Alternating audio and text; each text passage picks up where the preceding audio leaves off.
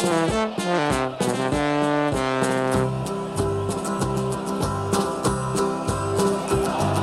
we come, blue and white, and we're looking good. You'll be in for a fight, and we fight pretty good. Getting goals is our job, and we get goals good. Looking good, we are Carlisle United.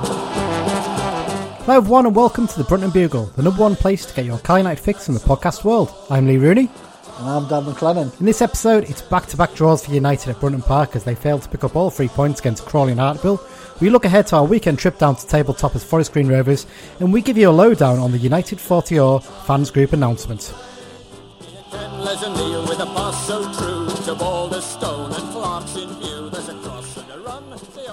I think you're practising these, aren't you? I am, but I think I said United 40 rather than Uniter 40. We'll let you off.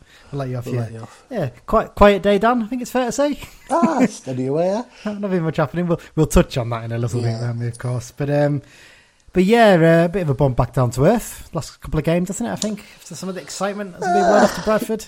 Yeah, yes and no. A couple of mixed games, wasn't it? You know, I mean, Crawley was sort of a point rescued, whereas Hartlepool had the feeling of 2 dropped sort of thing. So pros and cons in both. Yeah, but obviously late on in the Hartlepool game, we could easily have lost that game with a couple of late chances that they had. So, you know, we've got to look at the positives there, I guess. I think it's fair. Yeah, definitely. Well, let's get on to it then, Dan. First up, news. One little bit of news this week that emerged after we recorded last week, didn't it? Obviously, Keith Millen's been discussing the possibility of some of the youngsters at Brunton Park making a loan move to get some game time in this transfer window, and Taylor Charters became the first to do so last week. He made the journey down the A69 to sign for National League Northside Gateshead on an initial 1 month loan. Good move for him, this, isn't it? I think it's fair to say. Yeah, Gateshead top of the National League North at the moment. They're playing well. They've got quite a good attacking lineup. Kedwin Scott's there. Yeah, Adam Campbell. Macaulay Langstaff and Paul Blackett. You know, they're all decent North East non-league players. And, you know, I mean, some people were like, oh, National League North. The top half of National League North is as good as the lower half of the National League. And you know what? Actually, going to a side that's playing well, playing positive football, and really exciting, getting good crowds as well. He's playing from decent crowds there. That means a lot. I did see a couple of people say, "Oh, you know, I'd like to have seen him gone to a National League team." But when you look at the sort of the northern-ish teams, he's not going to walk into the team at Wrexham or Notts County or Chesterfield. Yeah. So yeah, it makes sense. It's, you know, a team that's playing well. By all accounts, he's played well in his first couple of games, and you know. Yeah, I mean, at the end of the day, you want him to go somewhere, but he's more likely, not necessarily guaranteed, but more likely to be playing each game, isn't he, really? That's the key thing. You still want him to have to fight for his place, but it's funny, I saw a Gateshead fan tweeting saying, oh, don't know why they've signed him, he's not going to get in the start 11 of our midfield, and thinking, maybe he will. But yeah, he started the first 2 games, did well. He started at Hereford at the weekend, helped them to a 2-0 win against the Bulls, and then a 4-1 win at home to AFC Telford in midweek. That leaves the Heed 1 point clear of Brackley at the top of National League North. And the words Brackley and North don't really go together. It's mad, isn't it? It's not as bad as Gloucester, I think it's fair to say. No. But I mean, AFC Fylde, obviously the big Spain is that division. Everyone's expecting to fly up, and they're good. I think they're third at the moment. Yeah, they're 6 points clear of them. So yeah, it's good things, and it's one of those ones. I think if he does well enough, I think we should really be looking, maybe extend his deal by a year and just give him the rest of the season there. Because if you can win a title there, imagine how confident he would come back in the summer into our squad. Yeah. That's the big... Rather than bring him back just to sit on our bench. I mean, it's one of those ones. He could have stayed with us. He could have got his odd 5 minute here and there, couldn't he, as a sub. And part of me would rather he was doing that than maybe Devine or someone a bit more positive. But at the same time, I think it's better for him and us long term that he goes there and plays his games. Added to that, we'd like to sort of see, you know, Dixon, Bell, possibly even the Fish, you know, depending on how the transfer window goes. It's better that they're playing games. And he's also mentioned Simons and Breeze, the 2 young keepers, might possibly be getting moves lined up for them. So it's all good. I think at least one of those has got to go on loan. Really, to get a bit of game time. Right, well, let's move on to the next point, Dan. And this is one that we've both been involved in, haven't we? So, a little bit of an announcement today. I've not really scripted this one in the running order because I think it's just good that me and you just have a chat about it, really, because give people an overview. So, I'll let you take the lead on this because you've probably been. I said we've both been involved, but you've been very much involved in it, getting everything organised in the last week or so, haven't you? Unit of 40 is a collection of Carlisle fans who have come together following an initial appeal. There's 12 of us, and basically we just want to see our fan base have a better voice, you know. I mean, the grand plan, it's no grand plan. I'm starting to like this saying a lot. We're not reinventing the wheel, you know. It's not the silver bullet that'll explode and make everything perfect. All it is we have a supporters trust who own 25% of the holding company of Carlisle United. We have an average home crowd of 4,000. We have 400 members, that's 10%. In the last couple of AGMs, there's been approximately 50 voted. That's 1.25% of a home crowd, you know, which is ridiculously low. You know, 50 people out of 4,000 in a crowd, you know, voting on a group that have such a major say in what happens, you know. So, yeah, the whole idea is join the trust, more people, more voices, and as people join, you know, somebody will maybe say, hey, I've got skills, I'll give a hand to this, you know, and, you know, no disrespect to those on the trust board, but most of them have been in place for several years, and that's a good point, isn't it? It's very much stagnated a bit, hasn't it? And that's like I said, we're not having a go at them, but the simple fact is, you've got the same people on each time, and people look and think the trust isn't doing enough, and they see the same face on every time. There's a feeling, well, what's the point? The whole point is you get more people involved. You can potentially have more voices and more people volunteering themselves for these roles. You know, this isn't a hostile takeover on anything. No. You know, it's just it's more a let's get members involved, and then you, the members, can decide what you want. And if after we've tried all this, it falls flat, nothing happens, we can say, well, we've tried and we've got the trust we deserve. You know, yeah, exactly. And we said in the statement, you look at Exeter City. They're not a bigger club than us, and they got 3,600 fans in their trust.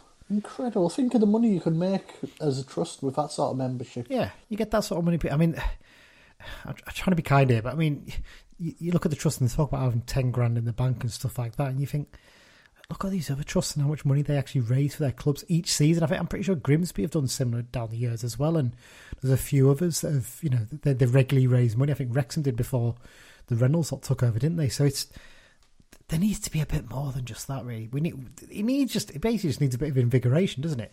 Yeah. Like I said, getting fresh people involved, fresh voices, and like I said, kick up the backside, basically. 100%. That's exactly what we're looking at, really. We're looking at just freshen up. I think the failed takeover basically has sort of made a lot of us wake up, hasn't it? And go, yeah. Well, I would say that failed takeover sort of it happened as we had the initial meeting and then set up our working group, and that sort of happened as we were getting to grips with it. And we could have went down the avenue of setting up an independent group and getting people, but that would have taken time, effort. You know, it would have taken a lot of time, and you know, at the end of the day, they own 25% of the club, pretty much. Yeah. So I mean, they should be doing more. There should be something a bit more vocal about it. And you know, we've spoken to so many different supporters on this podcast over the last 2 years. And the ones that have been involved in trust of a club have all turned to us and sort of gone, "What, you own 25% of the club?" And, you know, nothing really seems to happen with it. And we're like, well, yeah. It's almost embarrassing, isn't it? They've only got 400 members, and that's, I mean, for goodness sake, they've only got a small amount more members than the London branch have. Yeah. That shouldn't be the case. They should be, you know, they should be crowing about the fact that there's 1,000 members. And, you know, they had the opportunity a few years ago with the season I was just going holders. to mention that when the season ticket holders, it was about 1,500 got given trust membership for a year. And in that year, there was zero happened. So come the following summer, 1,500 left. Yeah. And with the greatest of respect, a lot of the people at the top table now were in charge then, which just comes back to your stagnation part. You know, it's fresh air, fresh members, fresh ideas. I mean, you look at some of the things in recent years, fundraising things for the club, for things to do with the club, blowing our own trumpets here, things like the flag things like the transfer fund, which, that actually arose from other people, didn't it? They're the ones who suggested it and started up. These things haven't come from the trust, and they're the ones who should be leading these things. They're the ones who should be pushing it, and that's what we want to see. There's a lot of decent people involved in the trust right now. There is, of course there is, but there needs to be a bit more fresh blood in there. There needs to be something that really says, right, this takeover dragged on for 2 or 3 years, and I can understand the reasons why they had to keep quiet, confidential. Oh yeah, don't get us wrong. There's certain legal issues, but they've got to understand how frustrating the fans found that, and that's why people get frustrated with them. Things like potentially cutting your 25% to 10% without taking it to the fans. That's dangerous territory, Definitely. But it is what it is. We've launched. We're on the usual. We've got a Facebook page. We've got a Twitter. We have an email. Big thank you to Radio Cumbria, Paul Newton at Radio Cumbria, and John Coleman. Yes. They have done pieces for us. The links are all on the Unit of 40 Twitter. So and we've tweeted from them from the Brooklyn Bugle Twitter account as well, so you can find them on there. We'll do similar on Facebook as well. Have a look, follow, and get joined, and let's get a proper fan base with a proper voice.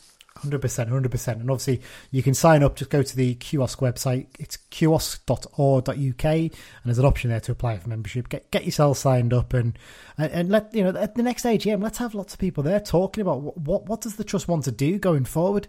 Because for me, there doesn't seem to be any sort of plan in place, and that's why we need a wider number of fans to be involved and give their say. Because in our group of 12, there's people with different opinions as to what we should do. Oh yeah. It's not all being he says we follow. It's definitely. But it's constructive discussion. It's been constructive. We've all come to the point where we're like, you know what, let's do something. Let's actually be proactive here and show that we're looking to support things here and we're looking to get things going. So yeah, it's that's the way we're looking at it, and hopefully a lot of you will sign up. And like I said, we're also sort of not in some sort of list of these are the good guys sort of thing. There's a list of like these are the people who've agreed to join up, just to show that people are doing it and people are positive about the club. Yeah. I think that covers it, Dan, doesn't it? I think it's yeah, pretty much. Rounded up pretty quickly there. So, right, let's get on to the match reviews then, Dan, because we've got 2 games to cover. Not a huge amount of detail to talk about from both games, mine, because they weren't actually I say that they weren't the most thrilling. But the second one, actually, I think that the Hartlepool game for a 0-0 was quite an okay game, actually, to be fair. But yeah, very much a reality check for United this week. Following up the impressive win over Bradford by grinding out 2 consecutive draws against Crawley Town and Hartlepool United. Keeps the unbeaten run going. That's the big positive. But yeah, definitely. Yeah, I said after the 2 to a couple of my mates, at the end of the day, 2 games unbeaten. There's another clean sheet in there, and especially the Crawley game, we'd have lost that if it was in September or October. Oh, 100%. That was the big positive. We kept going, and we said this before, under Beach, we'd never look like scoring late on in games. Yeah. That was one of the most infuriating things, actually, about I'll tell you something, time as manager. You can't beat an injury time equaliser, can you? Oh, 100%. It was just that lovely moment, wasn't it, really, to get it so late on as well. But yeah, I mean, keeping the unbeaten run is very welcome indeed, but I think there was enough evidence in both games to show that there still needs to be a bit more recruitment in attack if the Blues really want to force their way up the table before the end of the campaign. Let's get on to firstly talk about the incidents in the Crawley game, Dan. First up, the goals. Obviously, Crawley took the lead in 25 minutes through, and it was only going to be one player, wasn't it? Yeah.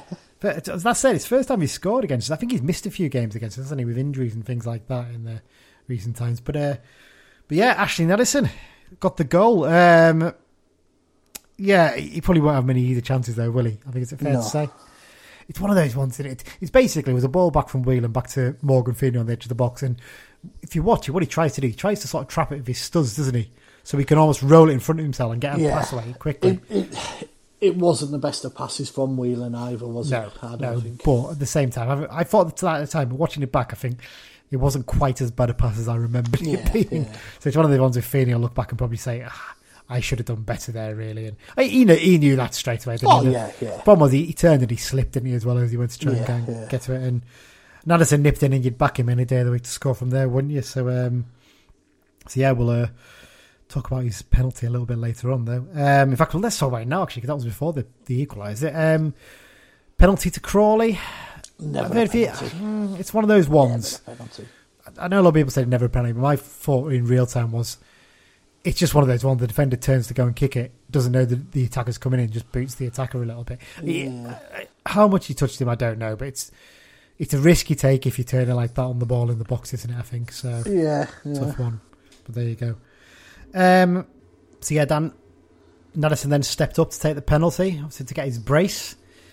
I don't think I've seen many worse penalties at Brunton Park for a long time, have you? Yeah, it was sort of Richard Keogh into orbit levels, wasn't it? It was atrocious. It was pretty dreadful, wasn't it? It was one of those ones where I think you'll look back and think, what was I doing there? Why didn't I just place it? I'm not sure what his technique was about. It was a strange one. He was very much leaning back, and there was only one place he was likely to go. So it was an odd one, and that was a bit of a get out of jail for United, and they kept going late on in the game, and we've bemoaned the fact that United haven't made the most of set pieces in the last couple of months, in fact all season, but I mean it was as good a corner routine as you're likely to see, wasn't it? Excellent delivery to the near post from Dickinson.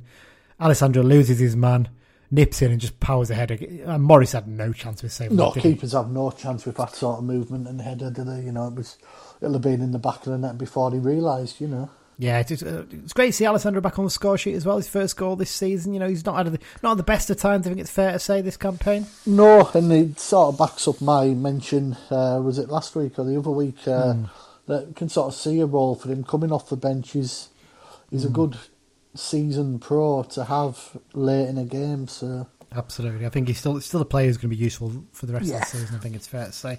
That was the Crawley game. Pretty happy with how that turned out.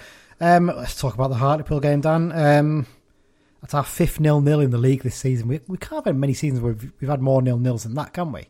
A lad I know has been to 4 games this season, and all 4 of them have been 0-0. Brilliant. Unbelievable, isn't it? Why would you bother? You just I'm not going. I think he said he's not going to go back this season. So don't blame him. I think it's fair to say. Another clean sheet though. That's a big positive. We get quite a few clean sheets this season. I think that was Howard's 9th in all competitions since he signed for us, which is in itself that's quite an impressive. Given the league position and the form, yeah. I'm pretty sure he's only played 18 games in all competitions. So he's basically keeping a clean sheet every other game, I think, if I remember rightly. It shows how much we've tightened up in recent weeks as well, doesn't it? Yeah, and he's played a big part in that, which we will cover in a short while. Yeah, but I mean, the big thing that stood out was just how toothless both sides were in attack. I mean, we talked about Carver, who they signed from Southport, and we were interested in for a brief while before deciding not to go any further with it. I mean, he didn't look up to much, I think it's fair to say. For us, neither of our strikers really ever looked like they were going to score. And yeah, just a frustrating night really, in pretty dreadful conditions in the second half. So you were at the game, I presume, Dan. I wasn't there, obviously, because it was a midweek one, but it didn't look much fun. I thought we could maybe have taken one of the first half one-on-one type, but Dickinson was incredibly unlucky with his free kick because he rattled that. You heard the noise when it hit the bar and then bounced down with force, And the thing is, it bounced down and it actually hit the keeper, didn't it? But somehow bounced out. Yeah. So frustrating, isn't it? All the things. If we were in the top 7, that would have went in. Exactly. It's one of those ones, isn't it? Just would have gone in your favour.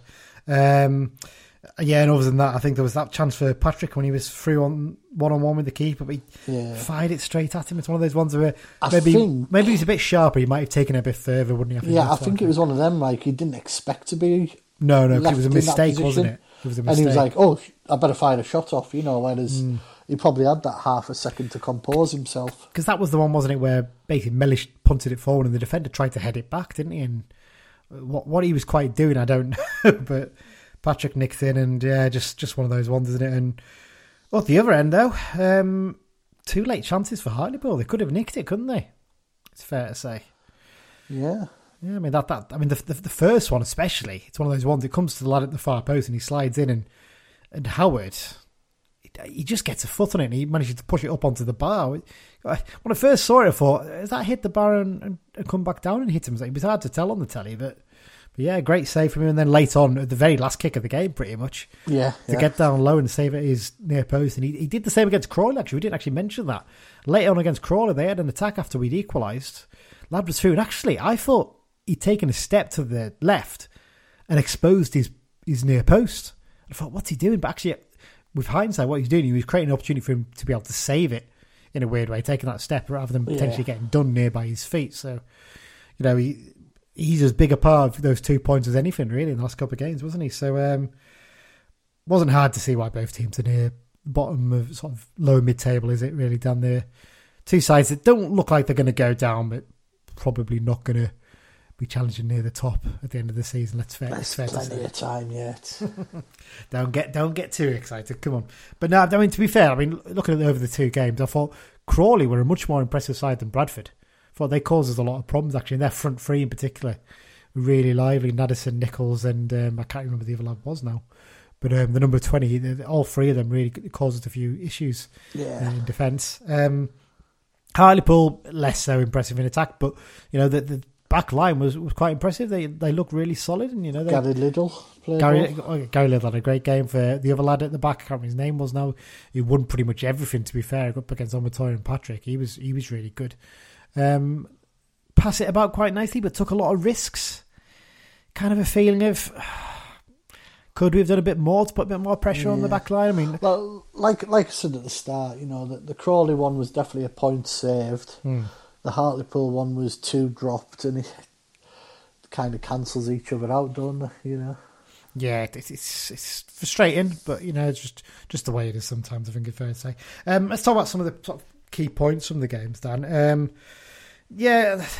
People are probably going to think this is a bit harsh, but I've got to say, wasn't overly impressive on Matoya over the 2 games, and his performance, I felt, was a little bit lacking, and a lot of people got very excited about his debut, and I think we I certainly said on the last episode, people probably need to be a bit calmer about that, because he had a decent second half. I don't think he was man of the match. That was one of those sort of give the lad a bit of a boost on his debut decisions. And in these 2 games, you kind of see why Orient didn't stick with him and let him end his loan early with them. I think it's fair to say. Am I being harsh, maybe? Maybe slightly a little harsh. He's still settling in, 3 quick games. But, Tuesday especially wasn't the best. But, you've got to remember, he hasn't played that much football. No, so it's true. He'll be getting up to speed himself. Yeah. And my concern is that he hasn't actually made a keeper make a save in those 3 games from memory. I was trying to recall it, and maybe he has, and maybe I've just missed it at some point. But from my memory, I don't think he's had a shot where the keeper's had to save it yet. So that's a little bit concerning. But, like you said, it'll take a bit of time to settle in. Personally, I know we'll get onto the preview of the Forest Green game in the second half, but I'm not sure I'd start him at the weekend. I think I'd maybe change things up a little bit more. I would have liked to have seen... Yeah, he only used 2 subs against Hartlepool, didn't he, I think? Don't set me off again. Yeah, it's something we can talk about, Dan, if you want. I would have liked to see Riley come on. I would like to see him come on for Matoya. I think there's quite a few people thought the same, wasn't there? And stick Mellish up front. Because tell you what, he'll run all day and he'll harry back lines. And there's one thing we need to do is harry that Hartlepool back line, because they were passing it about all the time. And they looked, they're taking a lot of risks. But with someone like Mellish doing that, suddenly they have to start panicking and they would have to start launching it long, and that's when we could have got on top in the game, potentially. But I mean, go on, Dan. You talk about the subs, because I know it frustrates you.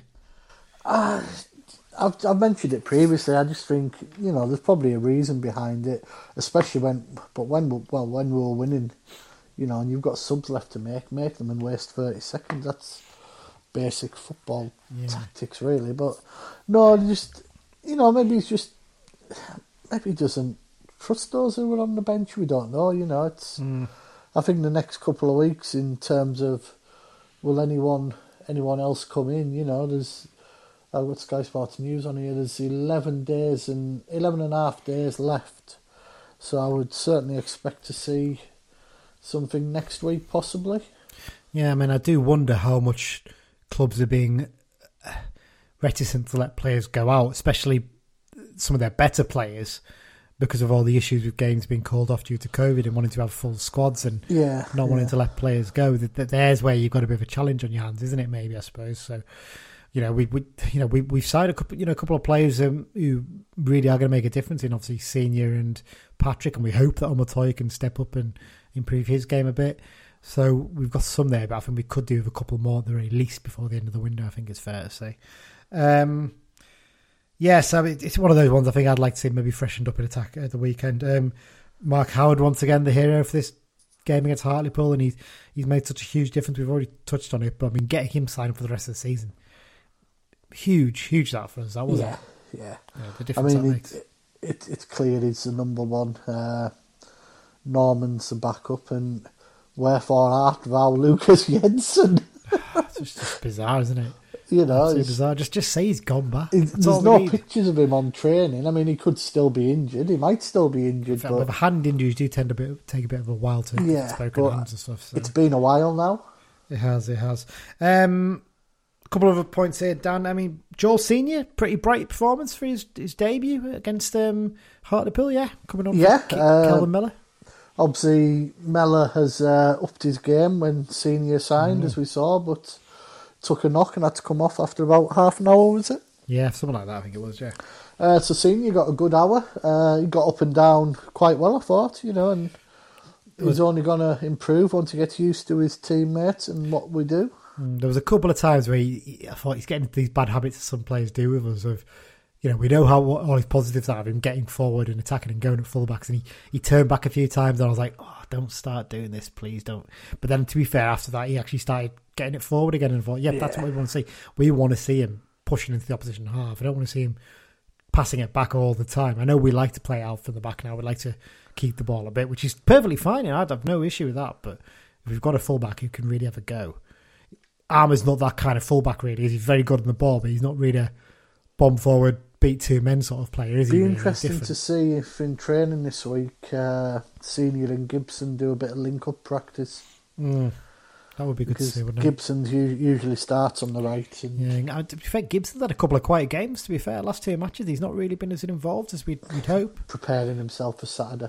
I hope so, because actually I think Dickinson's probably been our biggest threat in the last couple of games, and he had a tough first half against Crawley a bit, but actually I thought second half he was much better, and he still looked our biggest threat at times, and there's a few times Omotoye wasn't making runs from us, always really frustrated me, because he's got the pace on Omotoye, and he should be peeling off a defender and creating a bit of space, but he didn't.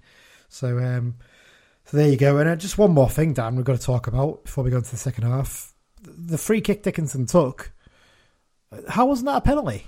Yeah, you did a screen grab and sent it to me, and it looked inside.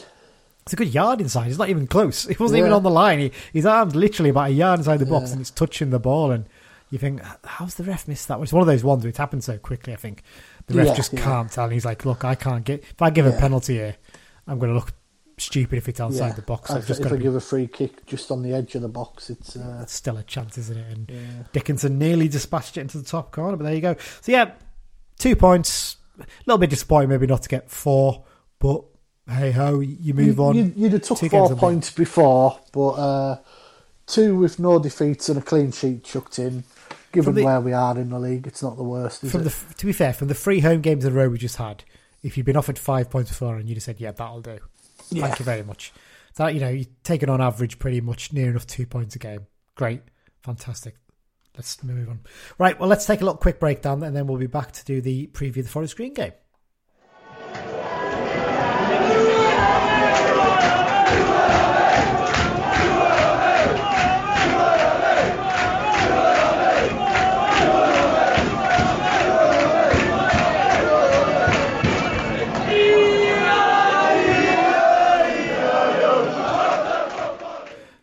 And we're back for the preview of the Forest Green Rovers game. Just remember, everyone, you can subscribe to the podcast via all good podcast apps, whether it's Spotify, Acast, Google Podcasts, Apple Podcasts. Just click subscribe, and every time a new episode comes out, it comes straight into your inbox. And as well, if you can give us a review, you can now give reviews on Spotify, actually. And I know a lot of our listeners do listen on Spotify. So you can go on there and give us a 5-star review. That'd be fantastic, because it pushes up all the charts and things like that, and means more people can find out about the show, which is exactly what we want to do. And you can follow us on social media, at Brunton Bugle, on Twitter, on Facebook. Just search for Brunton Bugle and click like. And we're on the message board, thecumbrians.net, and we're also on the Be Just and Fear Not Facebook group. And if you want to go old-fashioned style, as my mate Simon very much enjoyed me describing it as this, you can drop us an email to bruntonbugle@gmail.com. You'll be asking for letters next. Carry a pigeon address, I'll give that out as well. As ever, this season, the second half of the show has been sponsored by the Carl United Supporters Club London branch. The London branch is open to all Carl United fans. They've got members from Cornwall to Dundee and Houston to Singapore, and of course every part of London and the South East. They regularly meet up on away trips, as well as arranging many social events and sports games and doing fundraising for the club. They'll be providing us with information for the away games as part of the preview section this season too. You can find out more about London Branch at their website, carlisle.londonbranch.org. And I've got the pub for this weekend's game, Dan. It's for the Forest Green Rovers game. It's the Village Inn, which is on Bath Road in Nailsworth, and the postcode is GL60HH. So there you go. That's the pub to go to, apparently. Right down that bloody hill by looking. I don't think there's many pubs, is there? It's about 2 or 3. Is it your first trip this week as My well? first trip, yeah. So we're both going, aren't we? So. Yeah, so it should be exciting. That should be exciting indeed. Well, after a couple of weeks off, we're back with the Behind Enemy Lines opposition view.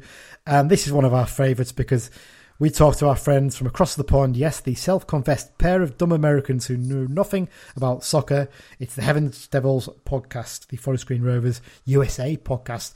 If you haven't listened to their show before, go and give it a listen. It's absolutely mental. But it's a bit different from your average lower league podcast. And they say they're dumb American. They do themselves a discredit there because they are probably as knowledgeable as any lower league fan I've ever met, to be honest. So Nathan and Shyam, I spoke to them earlier this week. Basically talked about all kinds of things, all to do with Forest Green Rovers, what it's like following them from afar, that kind of thing. I also did a bit on their podcast. They have a thing called the Fashion Police section, where they basically review the kits of opposition teams throughout the division and give them ratings out of 10. They weren't impressed with our home kit, and I might be controversial amongst our supporters, and I agreed with them. In fact, I gave it a lower rating than they did. That's how much I dislike our current home kit. I'm not a massive fan either. So. I think it's time we stop doing this as our home kit. Because every time we do it, we're absolute crap, aren't we? So there you go. So anyway, I had a chat with them earlier this week, and here's the chat that I had.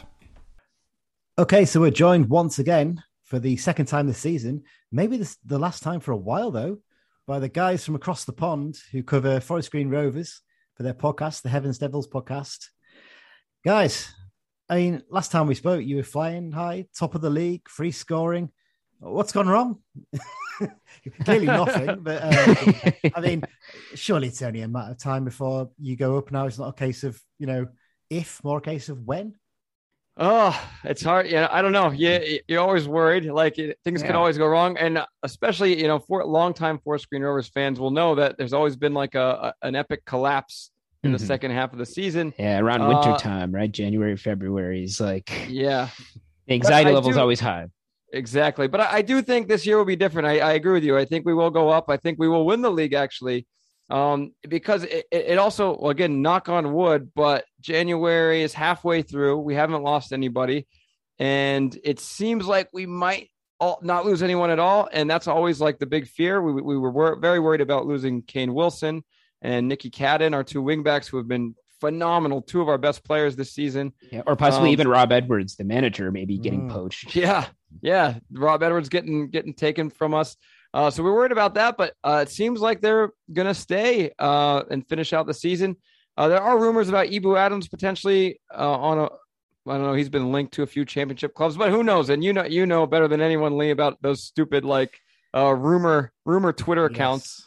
So who knows? But right now it seems like, and according to Dale Vince, no one has really made a serious offer for any of our players. And so hopefully that continues. And we can keep this team intact and keep rolling. Let's talk about a couple of those players then. I mean, the two obvious ones to start with, and we'll talk about Ibu Adams in a sec, but Jamil Matt and Matt Stevens, 29 goals in the league between them. I think we've only scored a couple more than that in our full squad. Yeah. So, I think you scored. Incredible what they're doing. I mean, obviously, Stevens was the one scoring freely, I think, last time we spoke, but then Jamil Matt's picked up his form again, hasn't he? I mean, how big are they? I mean, having two, not just one striker who's scoring goals like that, but two strikers in such phenomenal form. Yeah, the Mat Attack, man. The Mat Attack. They are on fire. I think they have 29, like you said, 29 goals between them, 15 for Jamma, 14 for the People's Champ, Matty Stevens. Oh, my goodness. And look, as dumb Americans, we love scoring. We hate draws. We hate 0-0. Oh, get that out of here. We love scoring. So this season has been a dream for us because it's like every game, either Jamma or Matty, someone from the Mat Attack is going to score. It's like you can set your watch to it. They have just been so much fun to watch, so dependable, so reliable. Jamma is, he's 33. He's just gets better with age. It's just unbelievable. Sean, what were you going to say? Yeah, and I mean, they've received such great service from Nicky Cadden and Kane Wilson on the flank. Part of it. So, we're just happy that the whole team is kind of firing and, the two Matts, Matty Stevens, Jamil Matt, have been able to take advantage. And actually, I just want to comment really quick. Not only Kane Wilson, Nicky Cadden delivering assists, Jamma's also delivering assists. He's got 7 assists as well. So he's just been the complete all-around player for us. It's hard to pick a player of the season. But Jamma might be it. I mean, it's unbelievable what he's doing at this age. You mentioned Nicky Cadden there.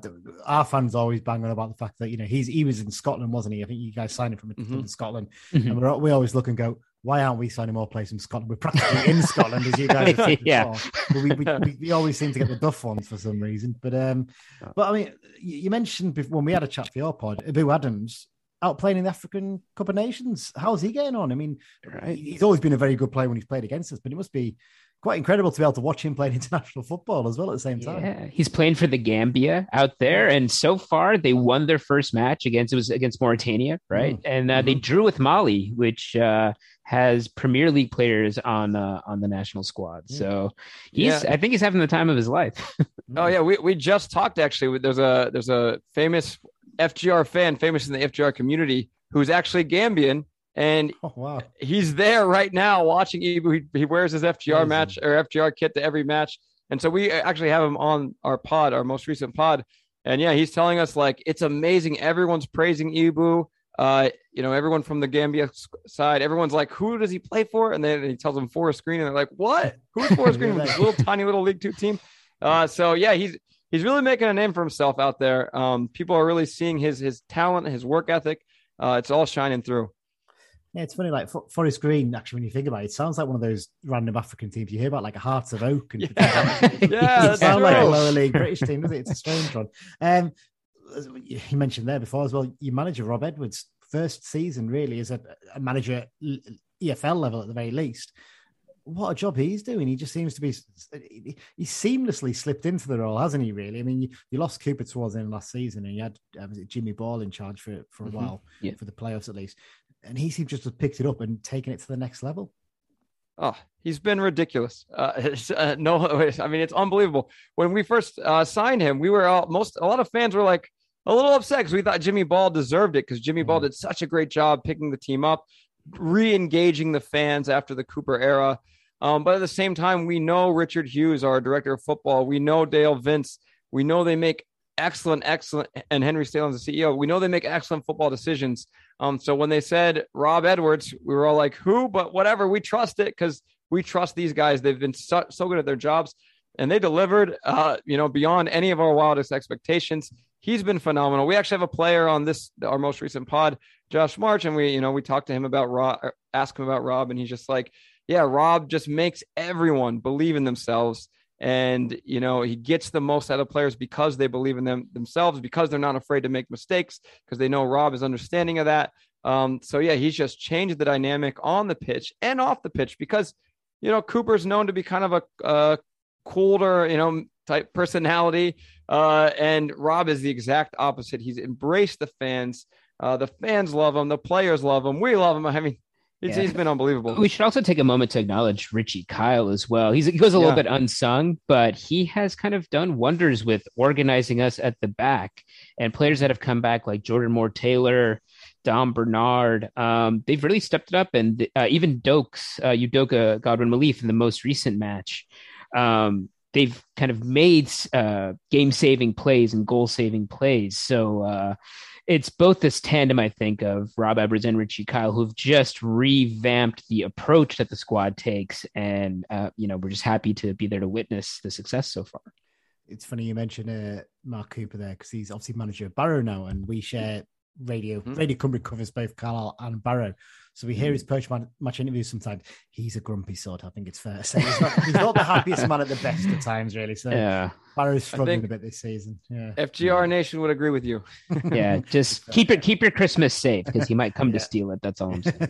Yeah. We'll come to the end now, but I'll just quickly...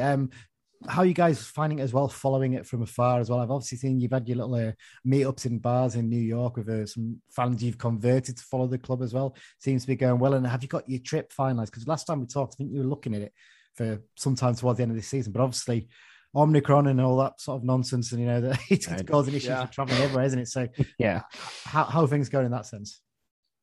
Well, yeah, it's been. I mean, we've been getting together when we can every Saturday, but yeah, with the emergence of this new variant, we've been watching on our own. But I think next week, maybe the week after that, we're going to start getting together again. Try to do another bar. So we've been watching. We've been all watching together. We have a big little whatever FGR NYC like chat group too. So we all watch the games together. We all text each other when we can't be together, and then when we can, it's just so much fun. We all get together and watch the games, and we are coming. Lee, I wish it was for a Carlisle game, but we will be there April 18th for Oldham at home, and then we're going to go Bristol Rovers away on Saturday, whatever that Saturday is, but in April, mid-April. So cannot wait. Our first trip to the new lawn, our first trip to a League Two game, an away day at Bristol Rovers is going to be awesome. Cannot wait. I mean, that'll be good. Well, that's pretty much a derby game, that as well, isn't it? I mean, I'm thinking off the top of my head. I think 23rd of April, we're away at Harrogate that day. I think I'm going to see us play Harrogate. I'm going to a gig in Manchester in the evening that weekend. So sadly, wouldn't be able to get down to come and see you guys. But yeah, would have been nice if we could have done. But I mean, it's fantastic, isn't it? I mean, you look at it now. You obviously guys are a League Two club, and you look like you're going to be a League One team next season.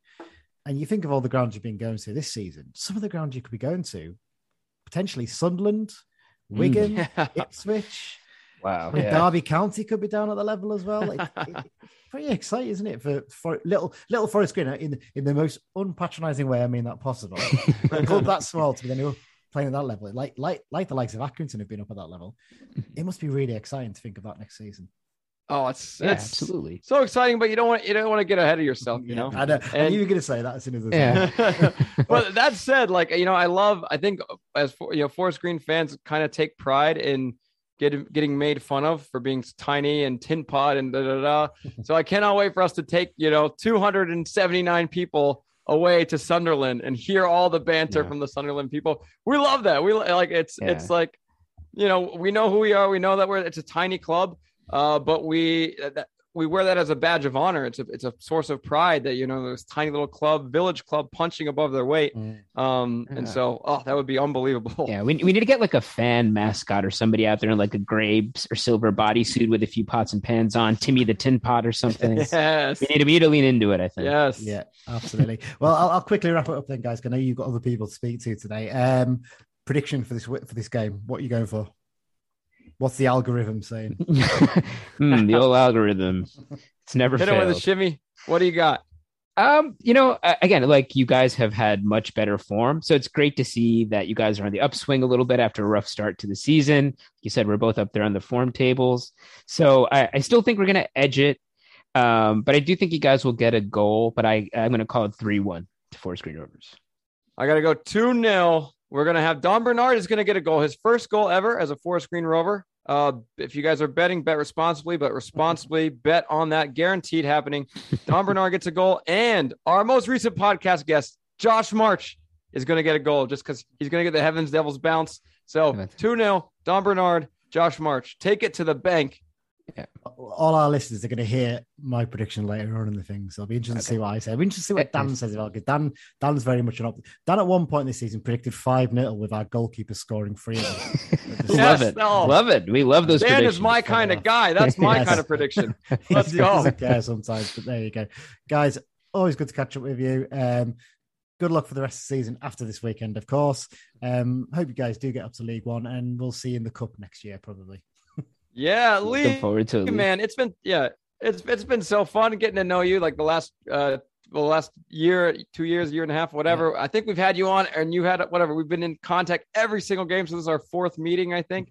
I'm bummed. Like that's the only bad thing, about going up. If we do go up, knock on wood.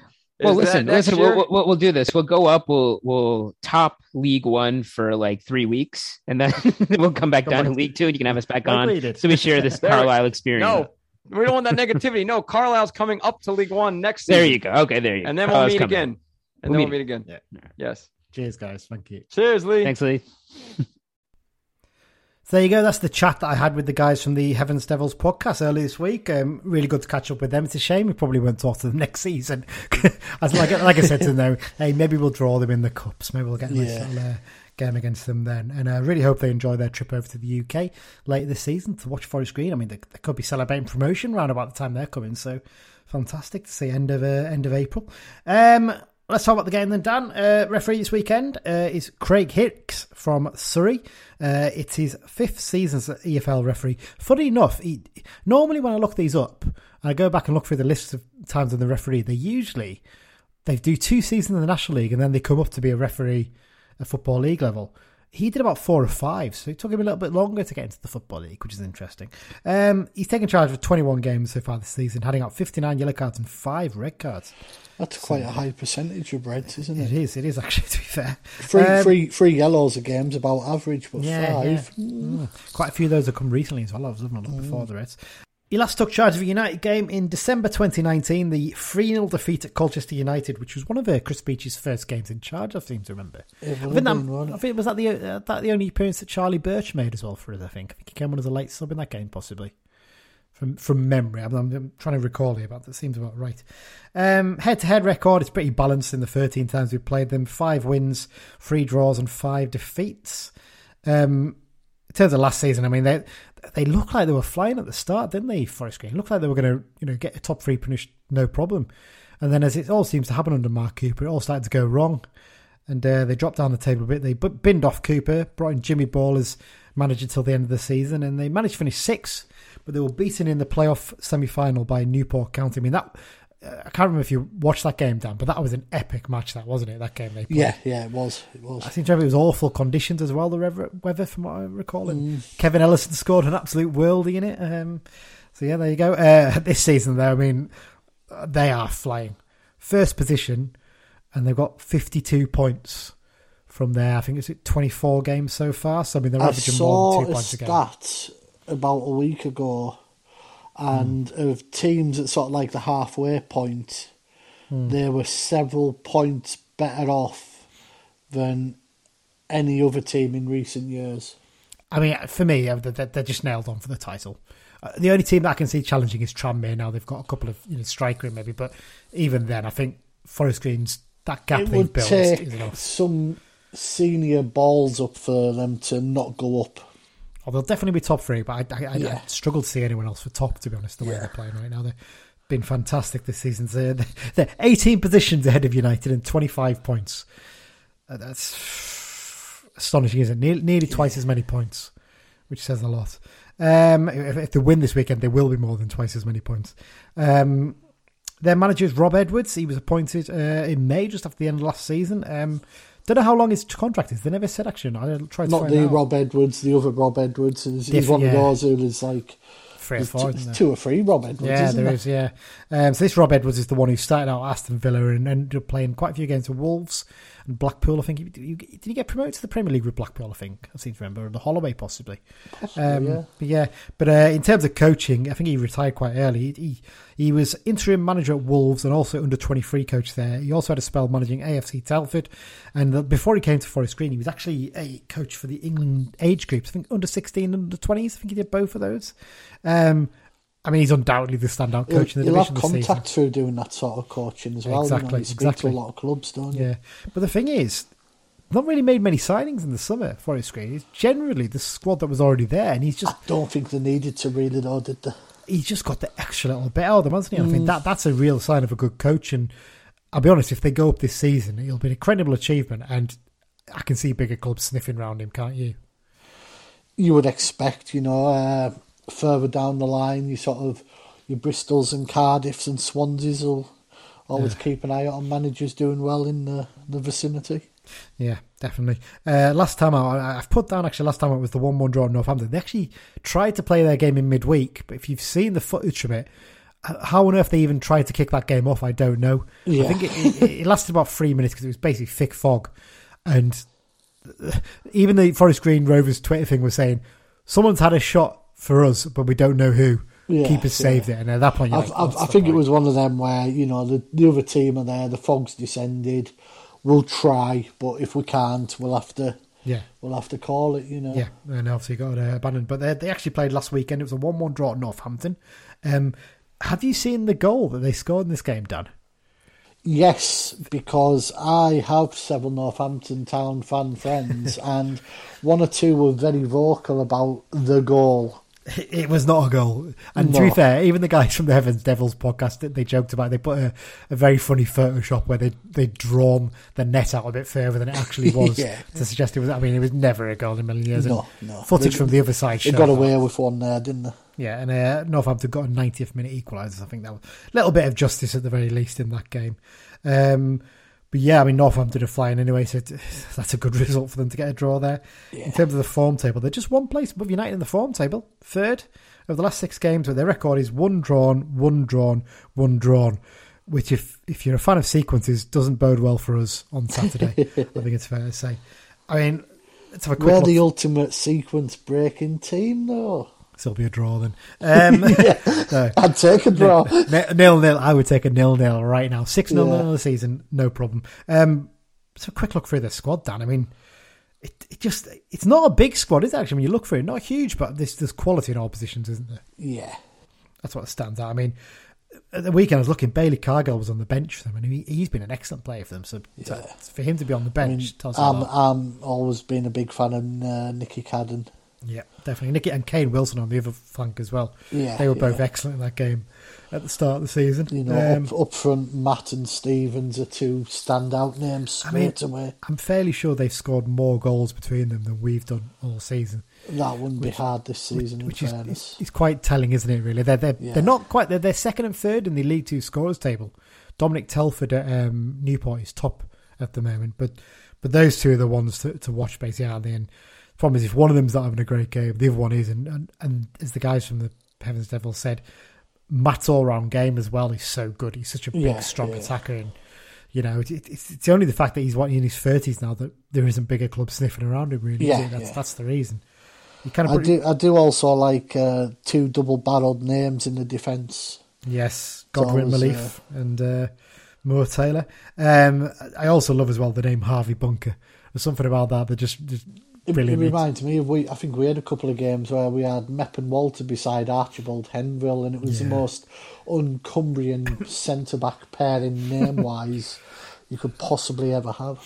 It sounds like a couple of Tory lords, doesn't it, really, when you names it's like that? An 18th century solicitor's office who was still around, Exactly that. But yeah, like you said, I mean, even in the attack players who aren't playing, I mean, Josh March went on loan to Harrogate and he caused us problems in the game against them last season, didn't he? He's a good player. And I always look at that. Vaughan Codrell looks like he's missing a few vowels from his name, to be honest. It's a weird spelling of his name, isn't it? But yeah, just not a massive squad, but quality. That's the key thing. And they're probably not players of massive wages either. They've signed really well, and they've obviously had to sell a few players in recent years, but really well run club. In terms of news, I mean, the 2 big ones, Ibu Adams, their midfielder, won't be playing this weekend because he's currently in Cameroon playing in the African Cup of Nations for the Gambia. Love a lowly call up for something like this, mate. Fantastic, isn't it? Fantastic, isn't it? And apparently he's doing quite well for them, but they've coped well without him as well, which is worrying, I think, isn't it? Really a worrying sight. And the only other bit really is the fact that their new stadium plans are progressing well. I don't know if they've started work yet, but I noticed that I think the EFL gave approval to the plans, didn't they, quite recently, I think. And if you haven't seen them, go and look them up because it's something different, isn't it, for a low league ground? It looks really different. Good. Well, it's wooden, but it kind of looks more like a sort of bowl almost, doesn't it? But it's only a 5,000 seater, so it's not massive, but it looks bigger actually when you look at the plans. So it's perfect size for them though as a club. They don't need anything bigger. It's going to be instead of being in the village, it's going to be right by the motorway junction, so people from across Gloucester will be able to get to ground a lot easier. So I'm not sure Cheltenham and Gloucester City will be pleased about that as much. But, for them, it's a great sign of progress, isn't it? So good for them. Good for them. Let's talk about United then quickly, Dan. Injury-wise, we're pretty sure Kelvin Miller's going to miss out. I mean, be surprised if the swelling comes down. The way he walked off and the fact he had a protective boot on lends itself to the fact that he's highly unlikely. But doesn't mean it's a bad injury. For senior. It doesn't mean it's a bad injury, does it? It just maybe means you need the swelling to come down a bit, don't you? That takes a while sometimes, stuff like that. But like you said, yes, senior, good chance for him to come in and impress, maybe. We're pretty sure Jensen is injured. We don't know what's happening. Well, let's move on from that one. Gimme Toure has been training and doing a bit of light training on his own, hasn't he? I think in the Neil Sports Centre. I saw a few videos he put up, so he's probably getting a bit closer. Whether he'd be involved or not, I don't know. But yeah, one question of the weekend would be, I suppose, if Mellor's out, what have we got defensively to put on the bench? Would you have to bring Jack Ellis in, maybe? I don't know. Or would you just rely on Devine as a backup and Dickinson, obviously? Whelan, I suppose, yes. Yeah. So maybe you bring Josh Dixon onto the bench, possibly, or Lewis Bell. Don't know. It's going to be one of those two, you'd think. But, or the Fish, if he's fit again. Because the Fish actually missed out the last couple of games because he had a knock. As much as anything. And there's a few rumours swirling around that Tristan Abrams could be on his way out, possibly. So yeah, we've seen a whisper today. We haven't heard anything on it. Nothing on the jungle drums for us too so far on that one, is there? So Twitter seems all quiet so far. Yep, so far. Guaranteed something will get announced in a couple of hours after we finish recording. Yeah. So in terms of lineups, I mean, you're not going to change your back line, really, are you? Other than seeing you coming in for Mellor, that stays as it is. Yeah. Midfield pretty much stays as it is, although I'd like to see Mellish go back up front because I think he's looked lively then. He's caused problems. So do you bring Riley in? Just doesn't look like he trusts Riley, which is an interesting one, isn't it? Or will Whelan be back in a bit more defensive, given the... I think that's probably the more sensible choice of the two, I think, to be Whelan fair. beside Guy, and then Mellish... Patrick up front. Mellish and Patrick possibly. Well, Patrick looked tired at the end of Tuesday, didn't possibly, but then maybe you bring on Matoya on later on in the game for a bit of pace. Then again, you could say the same about Patrick after an hour or so, couldn't you? Could do, couldn't you? Well, let's do some match predictions then, Dan. Mike sent me in his, but I'll have yours first, so let's have your prediction. The head says we'll get beat, but the heart says we'll get a point. I'm going to go for a 1-1 with a goal from Omatoy. You're showing a bit of confidence in him. That's good. That's good to see. I'm not going to show confidence in him because I'm going for someone else. Now I'm going to go for a 1-0 win. I think it's going to be one of those away days because me and you are driving all the way down. This just happens every now and then. I'm going to go for a sneaky 1-0 win. Back to the wall. We're due a daft one, aren't we? We are. Yeah, John Mellish to get the goal. Yeah. I think he'll just run around like a nutter and he'll have the game of his life. So there you go. I'm going for 1-0. Let's hear what Mike's got to say. I'm actually feeling quite positive, and I think that we can nick a 1-1 draw with Mellish on the score sheet for us. Well, so there's not a huge amount of variety between our choices. Mixture of our two, that wasn't it? Yeah, it's fair to say. Right, before we do the X-File section, Mike sent us a question. Hopefully it's a bit shorter than it was last week, because that was ridiculous. So let's hear what Mike's question is. Many Blues deem our 1-0 home defeat against Forest Green during the conference season to be a real low point in their time supporting the Blues. Which former Blue scored against us in that game? And also, and if you get this right, you need locking up, to be honest with you, who was our unused sub-goalkeeper for that game? Oh, Christ. Goal scorer, I can tell you straight off, Damon Searle. He scored the winner for them. I remember that. Because I was at that game. So it's Damon Searle's the goal scorer. Goalkeeper, I think it was it Will Boys or something like that, wasn't it? He was the young lad who was from Leeds United. I think we had him on loan, or he signed after he left them as a youth. Oh, Will Boys. Wasn't Boys, it was... Can we get this between us? Oh, I think Will's right. Yeah. Was it something like Cole or... Coils? Ooh, that's very faintly ringing a bell, that. We've got Will Coils. We haven't got much time today, so let's do it quickly. So Damon Searle scored the goal. We think Will Coils... Oh, is it Will? Yeah, that sounds right. Will Coyle. Let's go. Will Coyle. That sounds right. Let's have Mike's answers. So the goal scorer was Damon Searle, and the goalkeeper was William Coyles. Oh, come on. We dug it out somewhere. Yeah. We definitely need to be locked up. That was impressive. That was teamwork there, Dan, I think it's fair to say. Right, well, let's get on to the X-Files section. 1 second. I have now just pulled it up on my iPad. Yeah. There was another ex-Carlisle player played for Forest Green that day. Oh, There was two. Who would the one be? Give us a clue and I'll see if I can try and get it. One was a Roddy signing who played 2 or 3 games with a very short first name. No, can't. Mo Harkin.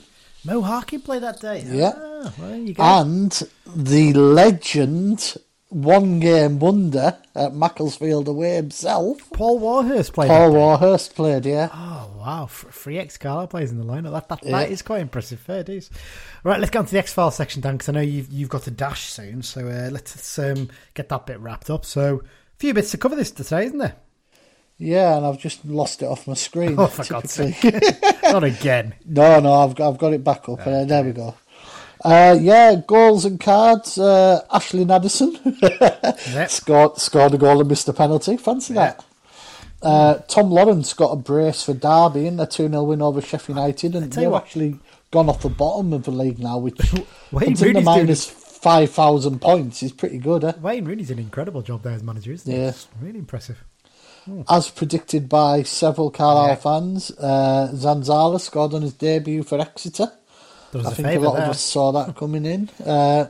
Richie Bennett scored a dramatic late equaliser in a Sutton's 3-3 draw with Stevenage. This was some game. I saw it on Quest. Before you go any further, I'd advise everybody to go out there and go and watch. I think it was Stevenage's 3rd goal in this game? Possibly. He's either the 3rd or 2nd, I can't remember. Go and watch it. One of the goals, it's the most ridiculous goal you'll ever see. They get given a free kick, essentially, and the player tries to play it across field quickly, plays it straight to a Stevenage player or something, I can't remember which way around it is, and he basically just fired it into the empty net because the goalkeeper had come way out. And then we just it's stupid goal. It is. Brilliant. Yeah. Kedwin Scott scored a couple in both the games that Taylor Charters played in, we mentioned earlier. I have a feeling one of them came from a Taylor Charters shot that was blocked, I think. Possibly. Yeah. Mo Sagaff scored for Dagenham in the 2-0 win over Southend in the FA Trophy. And Liam Noble also scored in the trophy again for Morpeth. A 4-3 win over Boston. I think that was possibly from the penalty spot. I know I didn't put it in the notes. Up to Scotland, Gavin Riley scored 2 for Greenock Morton. Started to score a couple up there. He scored, was it last week, and then in the cup the other week? Yep. Daryl Duffy still playing, scored in another 3-3 draw for Stranraer. And then midweek, not too much midweek, Cole Stockton scored in the opener in Morecambe's 2-1 defeat to Wigan. And Paddy Madden scored for Stockport again, which is one of our regulars. A little bit of other news. Peter Murphy was named the Scottish League 2 Manager of the Month for December. Annan have been on a great run of form. They're fantastic, aren't they? Flown right up the table, so that's well deserved. Bastian Herry's Irish Odyssey is continuing. He's now moved to Finn Harps in his efforts to tick off every professional football club in North and Republic of Ireland. Finn Harps, I think they're quite right up in the north, aren't they? They're that little section to the sort of northwest, aren't they, in the Republic, if I remember rightly. I can't remember off the top of my head, but yeah. Not really unsurprising, this one. Keelan Leslie released by us in the end of December. He's signed for Workington. Did he have a little loan spell? He had a loan spell there. I think he did well. And I think they need a few bodies. And they're top of the old National League. Not National League, sorry. Which one are they? They've been the Northern Premier First Division, something like that, isn't it? I can't remember what it is. But they're top. Because I think Marine have had a bit of a drop-off in form. Yeah. Sorry, I was going to say, actually, I didn't put this in the ring on it. I think David Simonton scored an absolute belter for them the other night against City of Liverpool. Go and check that out if you can. It's on Twitter. And I can't take credit for this one, thanks to Kyle on Twitter for sending us it. Alex McQueen has left going between the likes of Dagenham and Barnet and such teams. He now plays for the greatly titled Indy 11 in America, who are a second division team. Who was it I said plays for them? Who was it was playing for them? There was, I don't remember. I've forgotten who I said, but they had someone I was like, oh, that's where he ended up. But there seemed to be a second division American team who are trying to push on, and he's signed there, ready for the new season, which starts shortly. I'm just looking up their roster here, as it's called. Let me see if I can get it up before we go any further. Here's their roster. Nicky Law's there. Nicky Laws, that was it. Nicky Law, yeah, he's been around a bit. Looking through the rest of the squad, I can't really see too many others there. You wonder with someone like Law if he's doing some sort of coaching while he's there, you know. Possibly. I mean, because he left them. He left Exeter, didn't he? After we played them last season, was it? I think. Yeah. When we beat them, I think he basically left to go to them. So there you go. Well, that's it then, Dan. Thanks once again for joining me. Really appreciate it. Sorry if you can hear me opening the door there, folks. I'm just letting a cat in. I'm leaving the commentary in this time. I do apologise for when I left it. I cut it out last week. That's a bad move by me. So this weekend, me and you obviously are going down to Forest Green Rovers, a nice little road trip. So we'll record some bits on our little journey, won't we? We'll do a little review episode to go out early next week for some crowd noise, because I know a lot of people enjoy that episode. Not everyone enjoys it, but it's something a little bit different, isn't it? It really gives you a feel for the game. And we'll do a little review of our little trip down there. And then obviously we'll be back next weekend to preview the game against Sutton. And I think, Sutton and Salford, actually. I forget that. Yeah, it'll be a double header on it, Sutton and Salford. So we'll do them in one go in the preview episode next week. And that's it, Dan. Thanks once again for joining me. And just to remind everyone, go and search out the Uniter 40R stuff and join the trust. Just join the trust and let's have our say. Let's get involved. Let's make this club united again. Basically, that's the way it is. Thanks, Dan, for joining me. Thanks everyone for listening. And up the Blues. Up the Blues.